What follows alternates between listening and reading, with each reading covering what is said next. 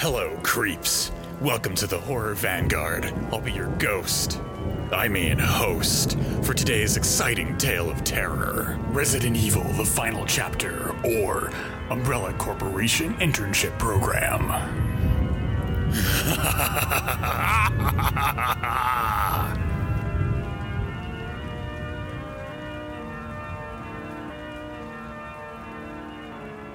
Hello everybody.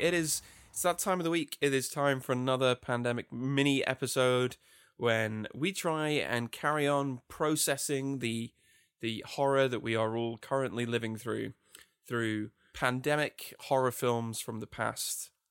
And this episode is going to be a fun one. It was a new one to me. Ash has introduced me to something that I had never before encountered. Today. Ash, how are you doing? First of all, how are you doing? I'm alive. Alive enough to talk about this film, this text, this cinema. This high art, this burning example of cinematography at its finest. Today we are talking about Resident Evil, the final chapter. And I have never seen any of the Resident Evil films before, so I should, why did you want to talk about this? So I wanted us to start, well, particularly because you've never seen the Resident Evil movies, you've never played the games, and so you're a tabula rasa when it comes to the Resident Evil franchise. So I wanted us to start off with logically the sixth and final film in the live-action Resident Evil series. The films you don't really need any of the previous films. You can watch them in any order. You can shuffle them up. Each one, besides the first one, each one kind of ends and starts at the same place as the preceding one. Alice, our protagonist, is alone in the middle of a zombie apocalypse, and she always ends alone in the middle of a zombie apocalypse. It's got that sitcom feel where every episode ends by clearing the slate, so the next episode can start with our kind of base level of normalcy. How do you feel? How did you feel jumping into the sixth movie of a franchise? Truth be told, I really enjoyed Resident Evil Tokyo Drift. I thought it was a lot of fun. I managed to learn the names of, I think, 5 characters, which I think is pretty impressive. I don't really know what to say about this. But it was clearly made by someone who thought that Mila Jovovich is super cool. It was in fact made by her husband. Paul W.S. Anderson. And okay, so this is like a little realm communism here. Paul W.S. Anderson and Mila Jovovich are married. I think they've been together since around 2002, if I'm not mistaken, because they met during the production of the first Resident Evil movie in 2002. Mila Jovovich is a lifelong Resident Evil fan. She's got fond memories growing up playing the games with her brother, and she, for the longest time, had wanted to produce a Resident Evil movie, right? And so, eventually word got around to her that this guy, Paul W.S. Anderson, was shopping around a script, and she was like, "Oh, let me see that." And then they met, and one thing led to another, and then they've been together ever since, and they've produced 6 of these movies. This is amazing. This is couple goals. This is you find someone you really like, and then you make 6 Resident Evil movies with them. Paul W.S. Anderson is maybe the most powerful wife guy of them all. Well, once you ascend to the final level, you're the Resident Evil wife guy.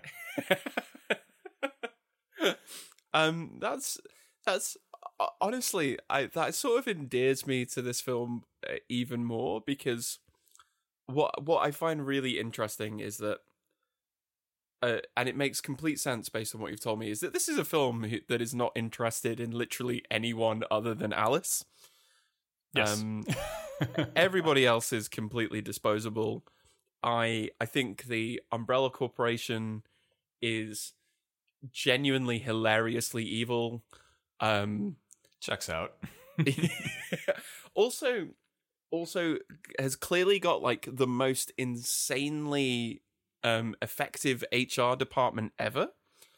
because there's only the film specifically says there's like 4,500 people left alive at this point, and yet Umbrella has a seemingly endless supply of like mercenaries. So surely there's got to be some kind of weird screening process by which you try and convince people that you're not joining the cult that's literally murdered 7 billion people. And it's like, yeah, this will be a fun place to work. Now just put on this suspiciously fascist-like black uniform and join the rest of these people. I love the Umbrella Corporation just because, you know, that's a corporation that could see like drowning adorable puppies in a bag as like a good move for it from a business point of view. And coming from the perspective of the video games too, like the movies make the Resident Evil company look a little bit more normal than they do in the games. Amazing. Yeah. I really enjoyed it. I do sort of now want to watch all of the other 900 Resident Evil films. Oh, and we will in our new mini-series nested within a mini-series where we go through each individual Resident Evil movie. It's gonna be so good. It's gonna be so good. So we have what is basically a road movie, which is the quintessential American cinematic form. Alice wakes up in point A and is told by the spooky red girl plot device that she has to go to point B in 48 hours, otherwise it's game over and she's going to have to reload one of her quick saves. And that's where we start. Yeah. I think that's like one of the most interesting things about the Umbrella Company. Like, so actually one of the most interesting things about the Mila Jovovich, Paul W.S. Anderson Resident Evil movies is that like usually video game movies are not just bad movies, but they're also bad at interpreting the video games that they're trying to interpret. You know, usually there's a lot lost in translation when you try and do that. I actually think that the Resident Evil movies are a perfect embodiment of the Resident Evil gaming franchise. You know, the first one is this like creepy slow burn zombie movie, and then by the end of it you've got like international companies and spies and this governmental drama. Oh, and clones. A whole lot of clones. There's so much cloning in this film. Oh, and I mean, like, you know, the Resident Evil games, clones by the bushel. You know, and like I think there's something like in an interview, Paul W.S. Anderson and Mila Jovovich were talking about like their approach to the script, and they didn't want, like, their first thought was to like use the stock characters from the games and kind of just, you know, translate the games directly. But then they were like, nah, let's do our own thing. And their own thing wound up being this like perfect bottle of a decade of Resident Evil, going from like the premier survival horror suspense zombie gaming genre to this like absolute, by the time we reach Resident Evil 6, we are in like absolute schlock garbage territory. And the fact that the movies mirror this perfectly is just brilliant. Quite frankly, brilliant. Yeah. You know what? I can imagine like a long weekend of watching the Resident Evil film series with some friends, and probably plenty of alcohol would be a really, really fun time. And that's clearly, I mean, that's obviously the movie they were trying to make. They 100% succeeded. There's so much I love about it. I love that this is a zombie film, which within 10 minutes has like a zombie dragon being blown up by a claymore mine. It's great. It makes, to me, it makes literally no sense, but it's amazing. I love that Alice keeps telling us her own name. I love that I think she gets knocked out pretty much once every 10 minutes for the opening 45 minutes of this film. I love everything about it. And it's always by stuff that shouldn't be knocking her out too. Like she literally survives that claymore explosion pretty all right. Yeah, totally fine. Which, I mean, like, maybe we shouldn't have started with the 5th or the 6th movie, because like she does have superpowers. Although she did lose superpowers in the previous movie. No, you can't just spring that on me. We'll find out. All the superpowers, all the cyborgs, all of just absolute mayhem. And the clones, my God, the clones. There were I was a little bit surprised about the willingness to just go, yeah, he's a clone. He's a clone. Because that it's the Resident Evil franchise. By this point, odds are if you see someone, they're more likely to be a clone than they are to be the actual person. As I said, I feel like you have enriched my life in so many ways by introducing me to some genuinely great cinematic art as well as Rob Zombie's Halloween, and now you've done this. And I'm so excited because it's a deeply strange film to me, and maybe this is because we started with the final one, and I feel like maybe when we get to the when we go back to the beginning and work through them, all of this will make sense. But I have a sneaking suspicion I might still get to the end and go, what the fuck was going on? See, we're doing this proper Grindhouse style where you walk into the movie theater and the movie's just playing and you take your seat and you watch through back to the point where you started.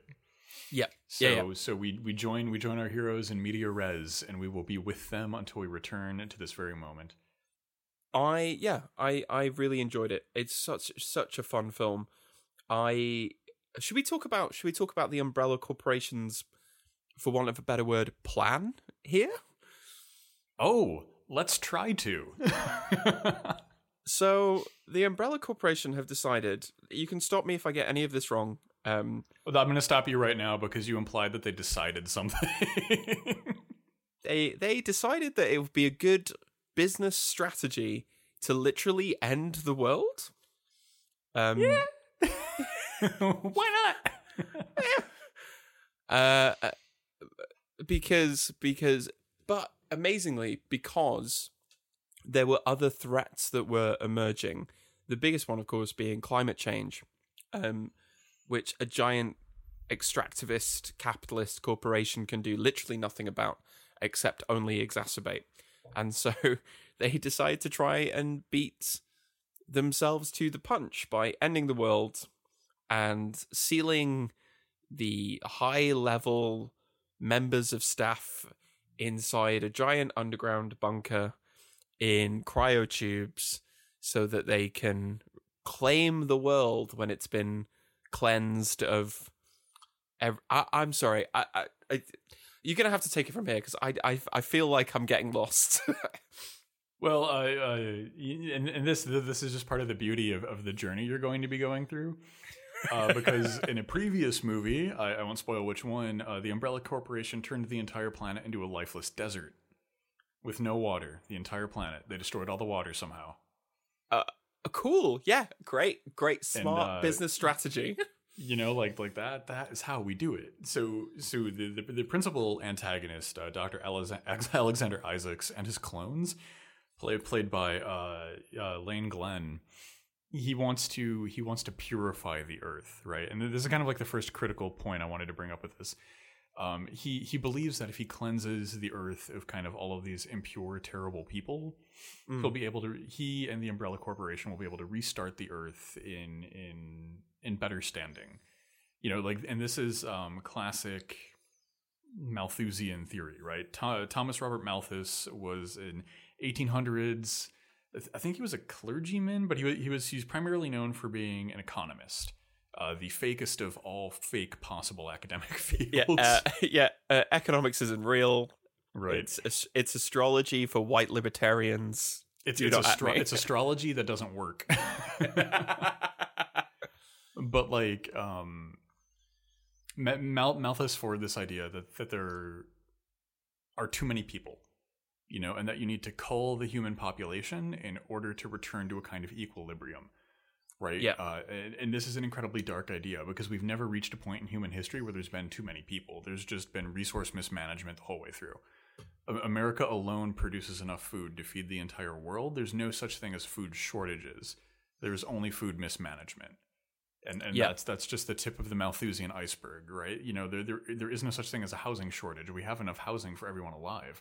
We've just mismanaged it, which are always to benefit capital and never to benefit people who need these things: food, housing, medicine. Malthus's idea was that, like, okay, we just need to kill a fuckload of people and the system will correct. This is just, it's clearly white supremacist. It's clearly awful colonial imperial idea that you can just kill a bunch of people to solve a problem. And that's what Dr. Isaacs wants to do. He wants to wipe out almost everyone, most everyone, upwards and including everyone, but including his own clones, or except his own clones. He's a little vague on the specifics, but I'll forgive him that because he's a cyborg. Yep, he wants to kill literally everyone who is not already in the Umbrella Corporation internship program. So there's a woman named Alicia who's suffering from progeria, and her father controlled half of the Umbrella Corporation, and then when he died, or when he was killed by Dr. Isaacs, that half was inherited by her. And we're in a future where there is like 4,000 people alive, where the world is a desert and there are zombie dragons flying through the skies. and Dr. Isaacs is still like, "Oh, Alicia, you still control half of the company. You're such a thorn in my side." It's ludicrous. It's patently ludicrous. But like that idea, that Malthusian idea that you need to cull the human population, it does map on perfectly to this, like, to the Umbrella Corporation, which is just this gigantic miasma of capitalist interest. Like, this is a capitalist idea, right? Like look at Elon Musk. Elon Musk is always like, "Oh, we'll restart society on Mars." And he'll choose a bunch of special people that can go be in the Mars Society, and like that's a variant of the Malthusian idea where everybody else needs to die so you can restart the population. And what I do really like about the Resident Evil movies' depiction of this is that it lets Dr. Isaacs just be like an absolutely ludicrous monster. Yes. Because that is what people who forward Malthusian ideas are. They're absolutely ludicrous monsters. What you have said, which I think is completely correct, raises, for me at least, the distinct possibility that there would be Dr. Isaac like stans on Twitter going, "He's right. we need to reopen the economy." Where do you think he's getting his mercenaries? The Umbrella Corporation has got reply guys being like, "Oh, get Dr. Isaacs to go on Joe Rogan." That's our version of the apocalypse, right? We won't get like the cool renegade zombie warriors. We'll get like 4,000 people left alive, and Twitter will still be working somehow, and it's just going to be Elon Musk and his reply guys. But yeah, this is what it reveals, though, is a kind of important contradiction within capitalist ideology, which is constant expansion with finite resources. Doesn't matter how much you manufacture, doesn't matter how much you diversify your portfolio of holdings. If there is literally nobody left alive to work for you or to buy your product, you don't have a company. Like, and without kind of turning into a leftist cliche, what does this underscore if not the fact that the source of all value is not in innovators, is not in entrepreneurs, is not in weird Malthusian corporate overlords, but is in labor? Completely. And I think, like, to turn this into a leftist cliche, Alice's entire mission is to destroy a corporation. Yeah. And like Alice bands together with a ragtag group of survivors with a diverse set of interests and backgrounds. None of whose names I know. But that's fine. How could you not remember Chris Redfield and Doc and Razor and Christian? Come on. You're right. They were so well characterized.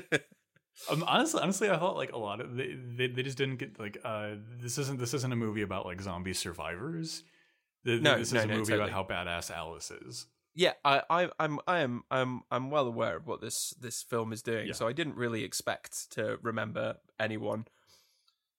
Which is why there are moments where the film tries to generate some tension or some pathos with the feeling like, oh no, one of them might die, and I'm like, I don't know who any of these people are. So, right. And even if you did, you're like, wait, is he a clone? Can he a clones clone? just die? They're a clone, right? Yeah, exactly. She's trying to bring down an entire corporation, which is the very like.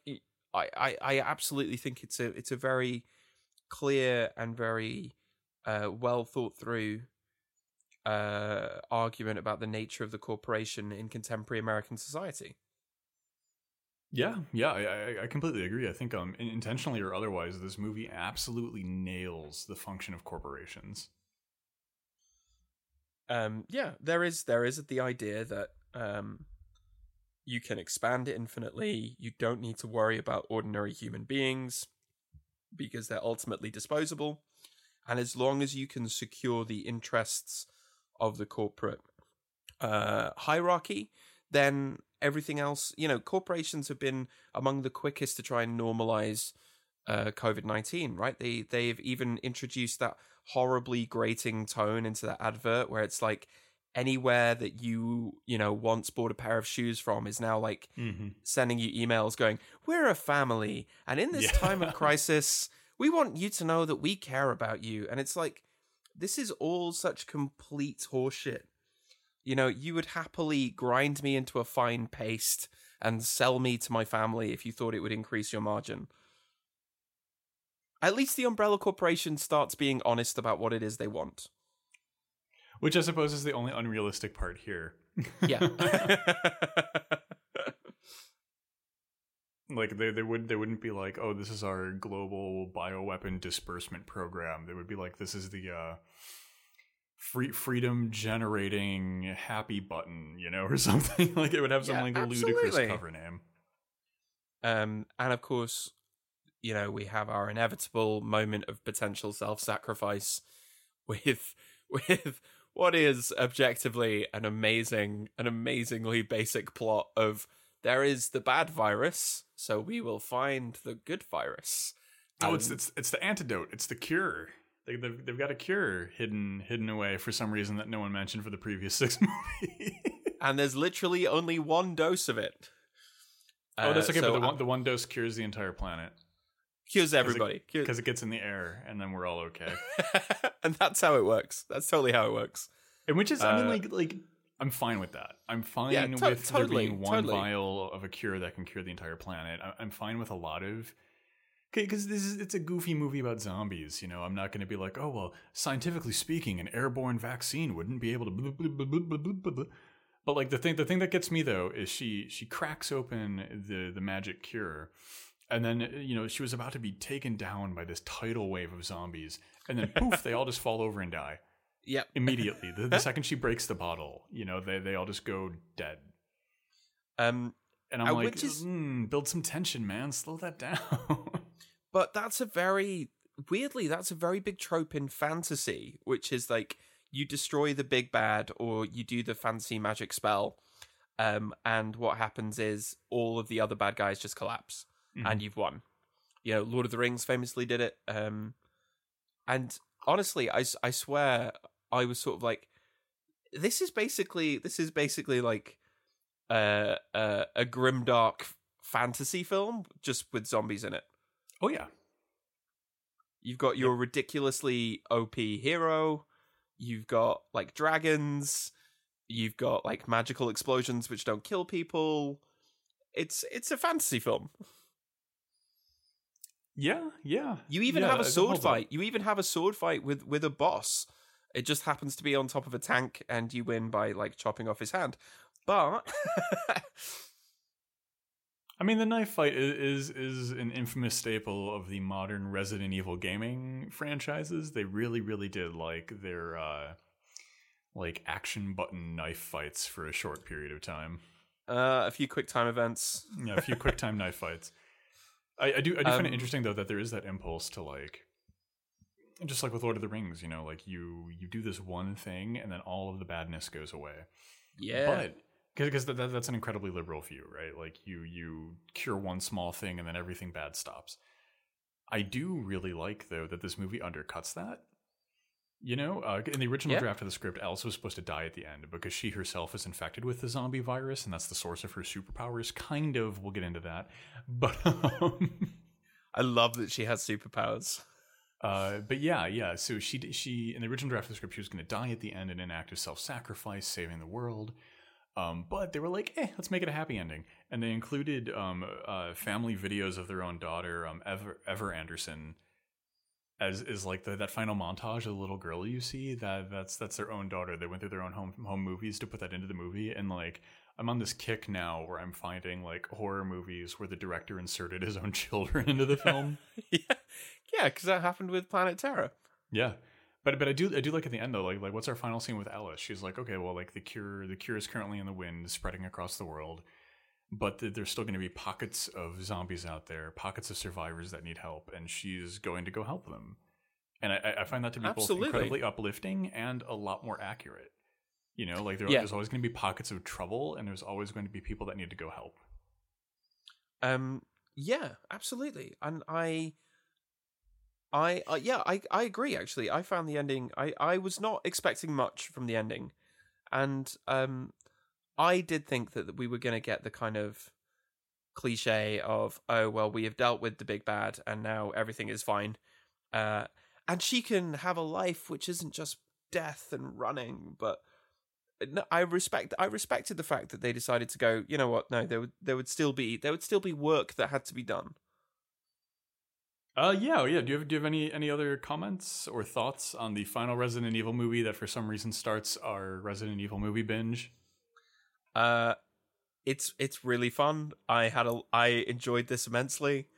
I think I'm hoping that future, as in previous films, might have more Wesker in. Oh, if you love Wesker, you're gonna get Wesker. Wesker with his perfectly flat cuboid head. They went for desperate accuracy to the video games by giving him like a low poly body. Yep, he has got that PS2 cutscene aesthetic down. So Wesker was fun. More Wesker. Well, we have to work our way towards it, but you'll earn your Wesker in about 3 movies. Okay, cool. I'm excited. This is gonna be a fun time. And like you said, I didn't know that this genuinely was essentially a tribute by one man to his extremely cool wife, which I sort of find kind of endearing. The Resident Evil franchise, these are some of the sweetest movies that have ever been created. Yeah.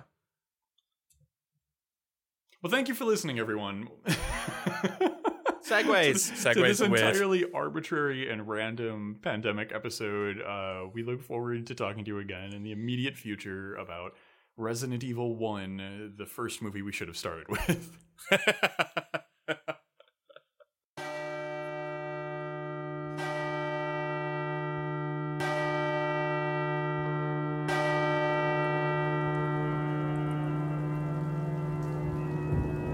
Thanks for tuning in, creeps.